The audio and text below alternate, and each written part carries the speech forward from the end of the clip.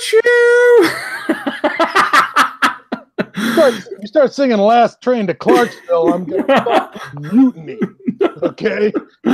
Greetings, friends of the apocalypse. This is Podcast at Ground Zero, your home for the apocalypse for episode 71, Train to Busan. I am the apocalypse nerd. He is Adam Bomb Glancy. Choo-choo! We are going to be talking about oh, God. It's totally falling apart already.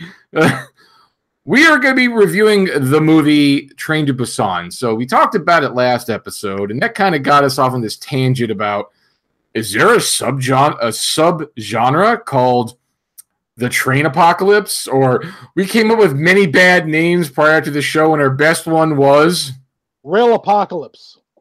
And that's about the best we could come up with. Yeah. We were going loco-apocalypse, but we figured it would have gotten somehow mixed up with something about something south of the border. So yeah, like crazy people, but only who speak Spanish. Yeah, that's a pretty specific. That's a pretty specific viral apocalypse. If we're going to have that one, the local apocalypse. Very specific. Yeah. So let's talk about train apocalypses now. Our definition of train apocalypse, we're going to be very loose with it because it's not that the trains caused the apocalypse. It's just that trains. I think I would watch that. I think I might watch that one.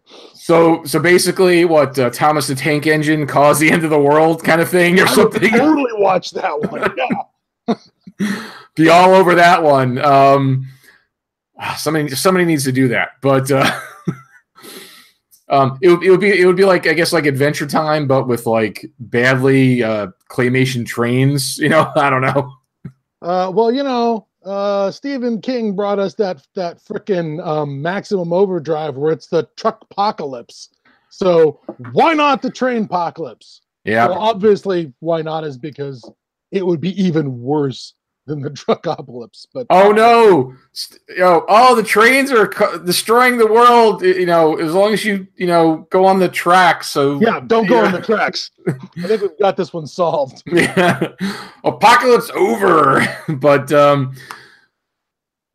what we're going to define as a train apocalypse is any kind of apocalyptic or pre-apocalyptic situation that has trains as a major component, even if it's just a background element, but they're on a train, they're using trains, there's somehow trains involved, is a major thing in the apocalypse, because like in, I don't know, if I guess it's like Armageddon, the asteroids come and destroy the world. That's the main focus of it. But, so like trains, like we already talked about, Snowpiercer, as a train apocalypse. We have Train to Busan. And did we have another one? You mentioned the British TV series. Oh yes, there's so Train to Busan, Snowpiercer. There, my friend Stephen Lee reminded me of it. There was a TV series, The Last Train, which is an English series that was on ITV2 in '99 and 2001. It was only a 6-episode series. Basically, the train involvement is, people are randomly on a train to Sheffield and cryogenically get frozen when a gas canister is released into the carriage, and then they're unfrozen into a world in ruins. So that's the catalyst to get them into the future. So there's the last train. Then, of course, we forgot, we didn't mention last time, all those wonderful Roddenberry TV pilots. Yeah, all the Genesis 2, Strange New World, and Planet Earth. Well, only 2 of them had it. Yes, the 2 Dylan Hunt ones. Yeah, the 2 Dylan Hunt ones where they have the atomic train that encircles the world, and they use it to travel a lot. So, and it's a pretty predominant thing in the series, because they're always using it. They're always seeing the train station. So I'll include that in the train apocalypse as well. It was their main way to get from one adventure to another. You mean it was their main way to get from one plot device story to the next? Yeah. And they certainly built that big frickin' set that was where the train would come into the monorail or whatever it is would come into the station at under NORAD or wherever it was that the PAX had their headquarters. So the train featured quite a bit. I was going to also mention Twilight 2000, the role-playing game, had a scenario called Going Home, where the U.S. Army is trying to evacuate the last American soldiers out of Europe. It was designed and developed by Lauren K. Weissman, who is sadly no longer with us. With some of the research assistance by Frank Chadwick and John P. Brown. And one of the ways that the players are going to get from post-apocalyptic Poland to post-apocalyptic Bremerhaven to get out with the American fleet that's going to leave and take all the soldiers out of Europe is by using an old, I think it's coal and wood-burning steam engine that they salvaged from a railway museum somewhere in Poland or somewhere in Warsaw is sort of how the idea works. So the whole adventure was about, getting this train across country and trying to avoid everybody who wants to steal it, because that's everybody who sees it, basically. Oh yeah, well, when you're in that kind of scenario, that is valuable because because there is even an episode, maybe two, of Thunder. I know there's one episode with the little blonde girl. There might have been a second one where she appears in Thundar the Barbarian, where she has a train that she salvaged and uses to transport around. So there's a train there. Okay. There's also a series of books called The Amtrak Wars, which was, again, English. It was an English author by the name of Patrick Tilley. It was set in in AD 2015, the world was destroyed in a nuclear war. So 3 years ago, apparently the world was destroyed. This is a typical problem. Yeah. Well, the books were published between 1983 and 1990. It takes place in, I think America and Russia. It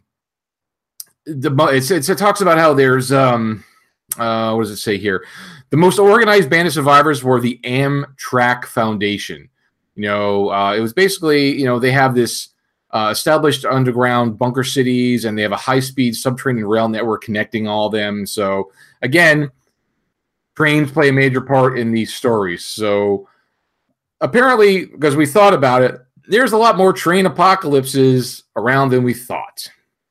The last one I'm going to throw out as my favorite, which was a series of short stories that showed up in the Jerry Purnell fiction anthology, There Will Be War. Oh, okay. In volumes 7, 8, and 9, there was a series of short stories written by a guy named Don Hawthorne, which was the first one was called Iron Angel, and I kind of figured that I sort of count that as maybe the name of the series. The other two short stories were The Contract and The Benefactors. And basically how it works in the story is that it's post-apocalyptic. It's the ruins of Moscow, and these Russian combat engineers end up mutinying and seizing this train that is being used by, they're evacuating the last of the resources from Moscow back to the Ural Mountains, back where something called Moscow Center is giving them all their orders. And they are told that they're all going to be, as Red Army soldiers, are all going to be disarmed and put under the command of the KGB. And basically all their officers are going to be taken out and shot as traitors to the revolution because they didn't win World War III. And so the troops are like, well, screw that, and they mutiny. And so the story follows these guys as they tear out of Moscow and try and reach the remnants of the Allied forces that have invaded Russia. Speaking of Russia, again, how did I not remember this? The Metro series, Metro 2033, Metro 2034, and Metro 2035, and the video games that go along with it. So, yeah, the Metro series, again, they're in a subway system. They use rail cars, train apocalypse. And they get out into the world with a train, don't they? In one of the later video games. Yeah, the new video game that's coming out. I got to post. I keep on meaning to post something about it. They're outside, and that may be from Metro 2035, which I have on my bookshelf. I just haven't read it yet. So I read the first two, so I got to read that. So yeah, well, apparently, all right. So we were questioning. Is the train apocalypse a thing? And apparently, you've answered our own questions. Yes. Yes, it is. Yes, it is. All right. So that proves that we have a reason to talk about trains during the apocalypse. And if that wasn't enough evidence, we now have Train to Busan. Train to Busan. Yes, it is a South Korean film from 2016. It was. It wasn't released in the States until, well, actually, when was it released in the States? Well, it was from like July of 2016 in Korea, previously Cannes, and I think it was released in the States. We must have gotten it pretty quick. I saw it last year, which is 2017. Yeah, it was released last year. So, and as a side note, it must be a good movie because, and I mentioned it before, my father-in-law saw it and recommended it. So, and it's not his type of movie. He doesn't. That's just not his thing. But he said, "Oh, you got to see this Train to Busan." And I'm like, "Really, Phil?" Because I had heard about it before, and then he recommended it. So I'm like, "Okay, if Big Phil likes it, it's got to be. It must be. It's worth checking out." So, so it came out 2016. Train to Busan. Now, we both recently rewatched it because it's been a little while. We want to have it fresh in our heads. And one of the things I'll have to say about the film, as most zombie genre films, and apparently train apocalypse films, that's not really the main story. The story really, as I really got to watch, I watched this. Now this is the second time I've watched it. The film is really about redemption. I think redemption. I think redemption is the main theme of this film. I mean, would you say I'm wrong on that? Or yeah. It is a bit about making. It is some of that. There may be broader Korean themes about being, an absentee father. And, breaking up, the main character's family's breaking up. He's divorced. Wife lives in one city. He lives someplace else. So there's themes about that. And being a salaryman, that sort of standard Asian capitalist salaryman thing where your family's way down the list of things you're taking care of. It's about work, career, pleasing your superiors. And at some point, all that shit stops mattering. And the only thing that matters down at the bottom when things are dicey is your family. Yeah. So, yes, and it definitely has, Korean specifically or Asian-centric themes to it because it's definitely, you can see that because, from that culture, and, it's different than American culture or Australian or England, wherever the case may be, so they have a unique culture, and there's definitely those themes of family come through for sure, and trying to be so as Scott said, it's the main protagonist is a salaryman, works for the company. And I'm going to be honest, it is tough for me to keep up with Korean names, but I have IMDb open, and I will say his name is Yu Gong, and he is played by Suk Woo. I'm sorry, it's Seokwoo, which I hope is Suk Woo, but yeah. So if anybody of the Pacific Rim is watching and we're getting it wrong, please forgive us because it's definitely too much for our American tongues. So now, not that anyway. So it's about I'm not even going to bother with the names because I'm already terrible with names in my own language. So I'm not even going to bother. Let's go with what role do they have? Yes, the father. We got the father, the daughter. Okay, now the movie does, and again, we're not going to try to spoil this too much, but we probably will. But it starts off, like any typical zombie-esque film with there's some small event that shows you that, oh, something's going on here, and they do that. But then they put it aside, and probably nothing else happens related to that for 20 minutes or more. Yep. It's a bit slow. Except as it's starting to get rolling, you're seeing things like, boy, there sure are a lot of ambulances driving around early in the morning. Yeah. And there's more sirens, but it's all stuff that you can put in the background, whatever, There's a fire in a building. Okay, that happens, or even in his office with some things he's hearing, he's like, well, we should sell off this and that because as you'll find, well, anyway, we'll talk about it later. So it does start off kind of slow. It is definitely a slow build film. Okay, and also let us warn people. All right, so people who don't like to read subtitled films, this is a subtitled film, okay? Yeah. There are some people who hate it. They want it dubbed. You know what? It's still a good film. Just learn to, chew gum and walk at the same time, okay? Because I've been watching these types of film, since first time I ever saw animation, true anime from the local video store back in the 80s, where you only got subtitled. Nothing was dubbed unless it was, Speed Racer on TV or Robotech or G-Force or Star Blazers. G-Force. Oh, yeah. Yeah. But I've been trying to remember the name of G-Force for like a couple of weeks, and I could not put my finger on it. Thank you. You're welcome. It's and from everything I read about it, it's the way they dub it over.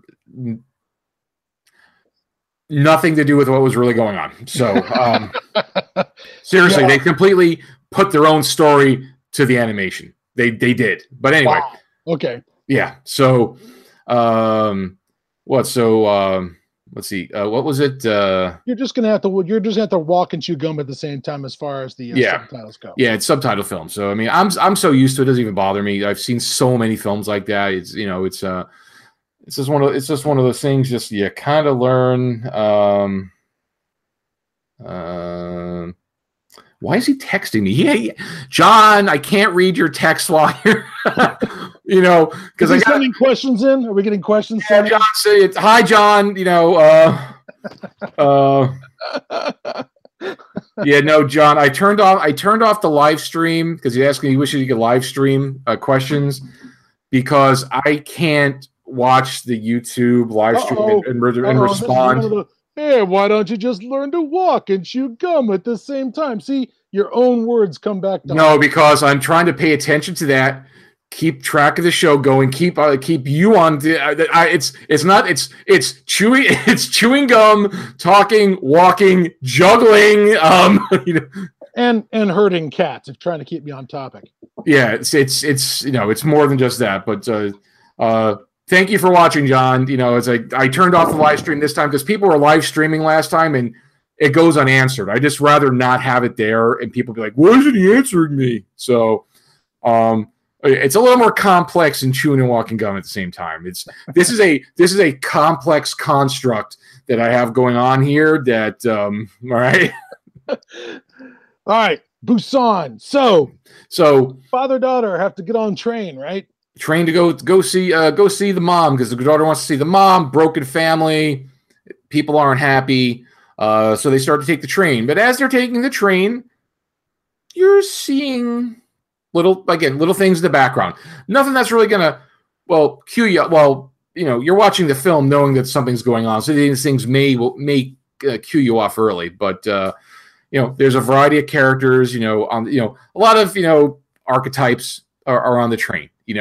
It is, you have, the jocks, you have, the grandmas, you have a lot of the stereotypical characters.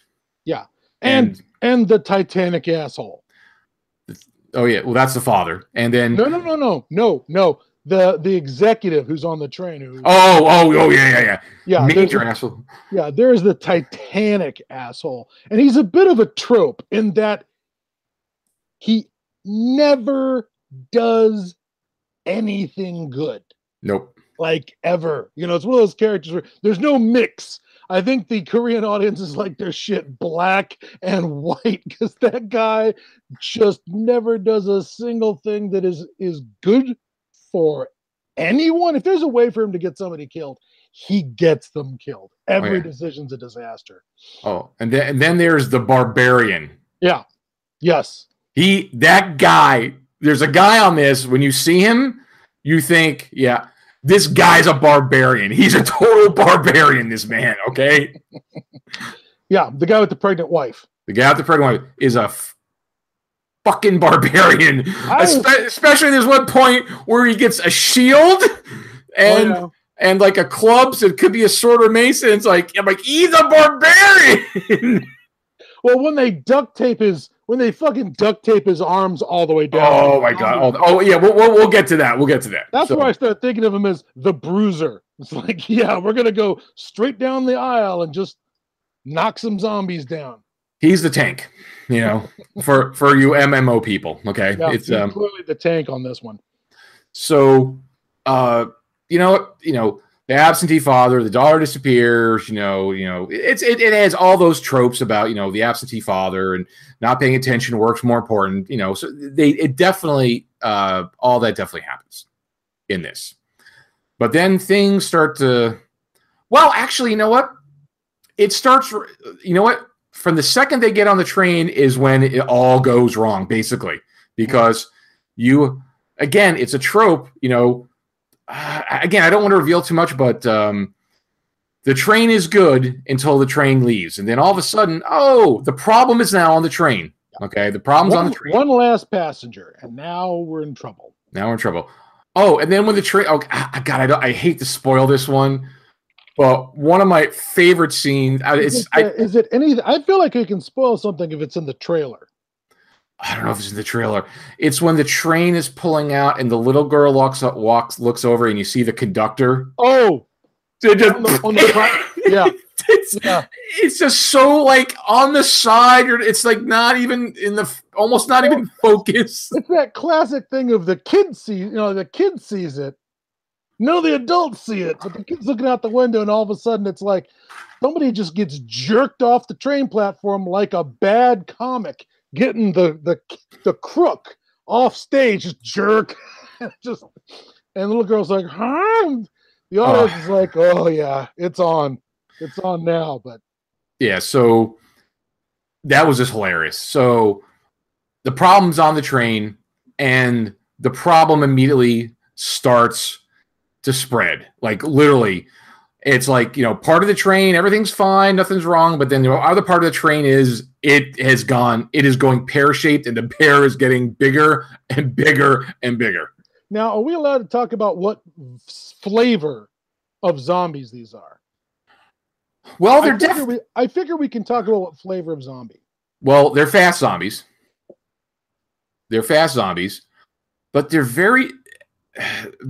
zombies, and they turn immediately. I mean, it's pretty much the fast turners. There's no waiting, you know. Yeah, and so the train is filling up with zombies in minutes, not days or hours or whatever. It's minutes. And that's all we're going to say about the zombies, because there are some unique qualities to the zombies that are different than we've typically seen. Just, you know, certain qualities of, you know, what they do. I mean, I think they go down almost like just regular people. You know, I don't think it just needs to be headshots, to be honest with you, because I don't. There's very few zombies. You're on a train. Nobody has weapons. There's very few zombie casualties. Permanent zombie casualties. It's mostly about getting them away from you, avoiding them. Yeah, escaping them, cutting them off.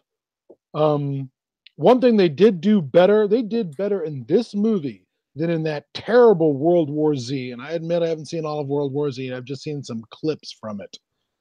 But they got it's terrible. They got their mass of zombies physics right.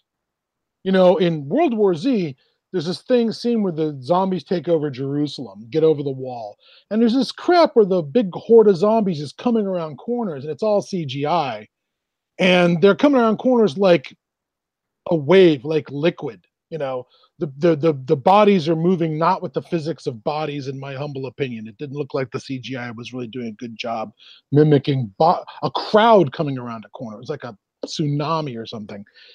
In this, the zombies get packed tight, wanting to get at you, coming forward in the train, coming towards the next train and car, trying to get in. I really thought that they got the physics of a just thick plug of zombies really right on this one. Yeah, it's just like a big pile of people. It wasn't, anything supernatural, weird, or CGI. Right, but they're coming over the tops of the seats. They're crowding it on top of each other. They're packed really, really tight. But they didn't make it look. It just didn't look phony. It just didn't seem phony to me. I really appreciated that. And I think they used a lot of practical stuff with the zombies, because there is a lot of it may have been CGI, but I didn't look at it as close as I should. But there was definitely some. They might have had some contortion specialists there. You know what I'm saying? Like when they would get up and move and twist, and it's like I don't think that's CGI. I think that was real. I think that was somebody they got people to really do some really creative body manipulation, movement and stuff. Yeah, I agree. I don't think that was CGI. There's some things that might be CGI. One of the things you see in the trailer is the scene of big glass windows in a train station bursting under the weight of zombies, where the zombies are all pushed up against the window, and then suddenly the windows just start shattering, and they just start falling through, pushed forward by all the ones behind them. Oh, when they get to one of the later stations. Oh, yeah, we haven't got there yet. But probably CGI, but most of the stunts look like they were pretty much practical stunts, right on, whether they're being chased by hordes up and down staircases or whatever. That all looked pretty practical. Oh, yeah, and even them pushing through and falling down may have been candy glass, but it may have been real, I don't know, because they did a good job. The bodies just piling out like freaking lemmings. It's they did. I mean, their effects, they did a good job. Nothing was too over the top, I don't think. Yeah. And like I say, they really got the physics of masses of bodies down pat. They really made that look good with their special effects team. And if it didn't look good, they made sure to cut it quick enough so you wouldn't have time to notice it didn't look good. So they did a really good job with that. And they did a really good job filming in these incredibly confined spaces inside the train car. They made that train car feel really tight. And it was claustrophobic. Yeah. No place to run. Yeah. Except front or back. Yeah. Yeah. Suddenly it turns into a side-scrolling combat game from the 80s. It was. And again, in some of the things they did, because you figure, well, how did they stop them from just getting them? Because again, some of the unique qualities to the zombies made it to where they were able to, stave them off. Okay? Yes. We're not going to reveal, some of those things. We can't give away the whole movie. All right. We can't give away the whole movie. Okay. You got to leave them some surprises. So there are some ways that these zombies react that are not like the previous zombies. Yeah, they're not Romero. They're not Romero zombies. That's for sure. So, but yeah, so it starts to go south really quick. People are in contact. Again, the stereotypes come out, the over the top, executive, and, the father's still a bit of a jerk, through all this. It wasn't until later on he starts to redeem himself. And then there's the bruiser. Then there's the barbarians. I'm just calling them the barbarians. This guy with a pregnant wife. He's just like this stocky, just built dude, and he's got kind of a tough guy, Yeah, I should probably go find out what other tough guys he's played in Korean movies, because he looks like the Korean Charles Bronson from like the 70s, but bigger, even bigger. Yeah, he's a big boy for sure. So He's a main character. Yeah, so it winds up focusing on these main characters. You know, you have those four. Yeah, the father, the daughter, the guy and his wife, and then there's some minor characters around them. You know, like you have like the grandmas are near them, the baseball player and the cheerleader. So basically, they're on the train. They were going originally to Busan. You know, the train was going to stop, and then things are going bad. The Korean propaganda machine, the government. Oh, there are no problems. There are containments. Trust your government. Blah blah blah. Stuff going on. Oh yeah, get off at this train station. There'll be soldiers there to meet you. Yeah, and they're right. I mean, there were soldiers there to meet them. That is true. Because the guy had a contact, but the news is telling everybody's fine. Stay here, stay there. And then people are starting to see that the problem is bigger than this. They're trained because there's a lot of stuff on the news, live streaming. Unfortunately, since I don't read Korean, but there's a lot of people on phones, and you're seeing all kinds of forums and stuff, people saying messages, and they don't translate all that. So I'm wondering. I got to tell you, that was a nice touch about how the information spread was showing everybody use their phones, because phones are a huge part of this story. And, I've always heard people say, if you got cell phones in a horror movie, it loses the isolation. No, not at all. That phone does not help, except to let you know that, this little bubble you're in on this train, the problem just isn't here. The problem is way out that way and way out that way. The problem is way beyond you can focus on. And I was surprised that the phone networks were even up. Like power is going to be on for a day or two after we all go away, right? Or is it? It's hours for. Was it hours for coal and gas and. I've had some statistics on that, but no, the power, it's during the event. I'm not surprised that the phone lines even worked, just because that the networks weren't, taken over by the government, or they were so clogged or anything like that. Yeah. Okay, I get your point. That I was surprised with. And there was this one, again, I don't want to spoil it. There's a moment of, which is a similar. It wasn't intentionally the same moment, but there is a moment with helicopters. Okay. Oh dear. Which was awesome. That's all I'm going to say. So yeah. There's a moment with helicopters. So anyway, so this is basically that's the premise of the movie. They're on a train. They're going from trying to go from stop to stop. Okay, don't stop here. We got to stop here. Okay, we stop here. Everything should be fine. Oh wait, no, things are not fine. Okay, we got to get back on the train and keep going to the ultimate destination. And as they're going through, things are breaking down more and more and more as they go along. Yeah, they're losing more and more people as they go along. And more cars as they're being crowded into one section of the train. I would also point out that one thing that sort of stood out for me in this film was there's a part in the panic where everybody has kind of an every man for themselves attitude. Even the father has kind of an every man for himself attitude. But there's a point where you realize that's just how you die. That being every man for yourself is just how you die, and the only way you're going to survive is by working together. And so I thought that was that was a nice moment where there's a point where he has an option to bail out and leave everybody behind and take his daughter to some imaginary safety that he thinks he's going to get to. And, there's that moment where it's like, yeah, you could do that, or you can stay in the group and fight together, as opposed to just run off towards your imagined golden parachute. This idea that because he's a wealthy guy and like the barbarian and his wife are real working class, that somehow trouble's not going to touch me because I drive a BMW, and I have connections and I know people. Exactly. And all that evaporates really fast. So you're just down to the people with you around you. Yeah. Just you guys in the lifeboat. That's it. And I think that to me was a really, really good point. Yeah, because Why are you calling me? But sorry about that. I was trying to send a text message.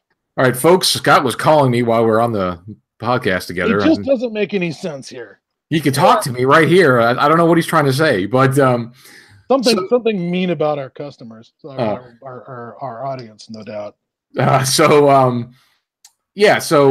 But it takes a while for them to come to that realization, because like it chips away little by little. Like, oh, okay, well, I help this guy. Yeah, you're a jerk. You should really help me with that. No. Then, but little by little, it starts to go and go and go till they finally start realizing that, yeah, okay, all we have is each other. Yeah, and there's definitely a class thing involved here, where the middle class guy clearly thinks he has privilege, that's going to somehow save him.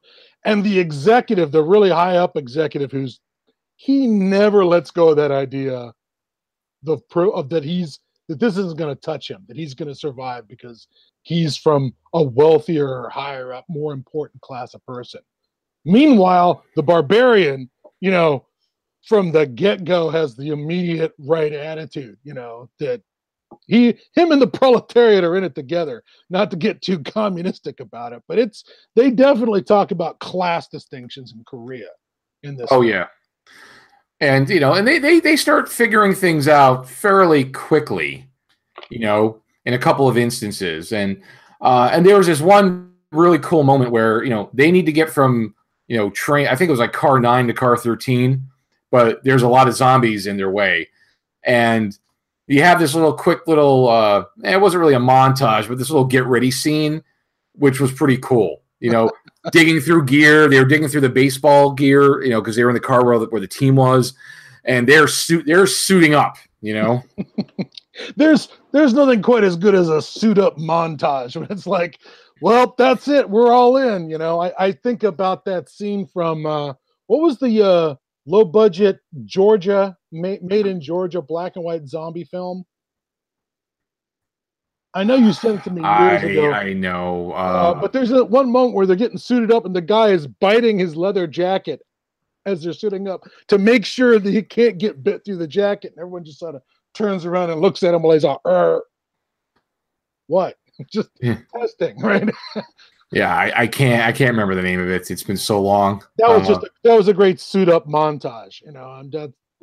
Well, that's also where we got the Alamo gun as well. Yes, exactly. The guy has they have all these rifles and this and that, and then he has a little 2-shot Derringer. And the one guy's like, "Well, what's that for?" He's like, "Well, that's the Alamo gun." when all the guns are empty and there's nothing else I could do, and it's either get bit or take myself out. Yeah, that's the Alamo gun. It's the Alamo gun. So. But that suit up moment, and I think they could have suited up a little bit better, but more. They could have done more with what they had, but it was still cool that they even did something. And time was of the essence. And the barbarian went first, so it was pretty good. And they did a pretty cool job, with things like using the phones to communicate, using the phones as distractions for the zombies. There's a couple times that they used their phones as we'll leave this phone here and we'll dial it, and that'll make a noise and the zombies will turn towards it. They did a lot of cool things with nothing when they had zero as far as supplies. There's a lot of cool moments. And they use it for information, which helped them out on their journey to the front too. Yeah. Just they're able to see the train route, and there were things that we won't say what happened, but there was things that they were able to utilize that information to help them along their way. So it was still useful information. Again, just a little. You might want to know when the train's about to enter a tunnel that's not lit. Yeah. That could be really bad if you're in the middle of something delicate. Yeah. So they're using these things to their advantage while they still work. So it was pretty cool, Now it had great zombie physics, and I feel like I have to mention the zombie drag carpet. You get a shot of it in the trailer where the zombies are chasing the train and one grabs onto the train but is being dragged. And then another zombie runs up and tries to grab the back of the train, but it ends up just holding on to another zombie. And they start piling up like Amazon army ants forming a bridge. across a river, and people, they hold on to each other, and there's zombies who are running up the pile of zombies being dragged behind the train and throwing themselves at the train. Well, which is what they tried to do in World War Z with the walls, but it just looked terrible the way they did it in World War Z. This looked good. This looked really good. And it's just, and the zombies doing that stuff where they just don't care about physical injury and they don't care about pain. Yeah, it sucks. They really make a good point of that. And one of the things about this film is that it's desperate. It's super desperate because there aren't enough weapons to really, even if you had a baseball bat, there's no room in that damn train car to swing it. So it's super, super desperate. Oh, and yes, there are times where it's like, I think once things start to roll, they're good at keeping the tension high. There's a lot of action, for surprisingly, again, there's a fair amount of action, and they keep the action going pretty good, and they keep the tension going pretty good, And there's also again like I think again, when you're talking about the culture comes out there too, like the train, like the conductor, just his attitude about wanting to help people, and just the way he still keeps his professionalism about him, even during all this, and the way he communicates to the people, like, get here and be safe, and this he, like, to the end, he just keeps his professionalism to try to help people, and this idea that he's got a duty, and he's duty bound. Yeah, and even though he's just working this job of being the train engineer and then the train conductor, like there's the people who are the service personnel on the train, their duty gets manipulated by people who don't have their best interests at heart. Yeah, but they, but because they still feel like they're, they don't just immediately abandon their post. But again, this is a comment on the working class versus the executive class. Yes. Who the executive class guy did, that shit's out the window immediately. It's me first all the way. This just reminds me of Monty Python, the TV series, folks, not Holy Grail, which is the only thing anybody seems to know, or maybe Life of Brian. But there was actually a TV show, folks, 4 seasons. But there's this one where they have the game show, and they have, I can't remember the name of the game show. It's been a long time, but they have Karl Marx on it. And they're asking him these questions, the struggle of class versus class is a what struggle? A what struggle? A political struggle. Yes. A political struggle. And then they start asking him, in the last question, they start asking him soccer questions.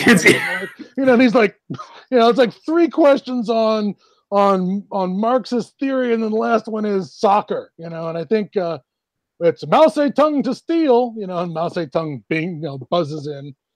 Yeah, I was going to say it reminded me of the sinking ship on Python, where it's women and children first, and the crew's all dressing as children and women. No, that is no. But when you're talking about the class thing, it just reminds me of the struggle of class versus class is a what struggle? A what struggle? But yeah, women and children and red Indians and astronauts first. yes. But it's we're flat out recommending it. It's been on Netflix. I'm not sure where it is at the moment. It's still on Netflix. It's been there for quite some time. It's but you know how they rotate their stuff, so definitely worth it. So yeah, so I feel again, there's an over theme of redemption. I feel there's a lot of Korean centric culture and stuff, but again, it's some good lessons that I think anybody could learn. How not to be. I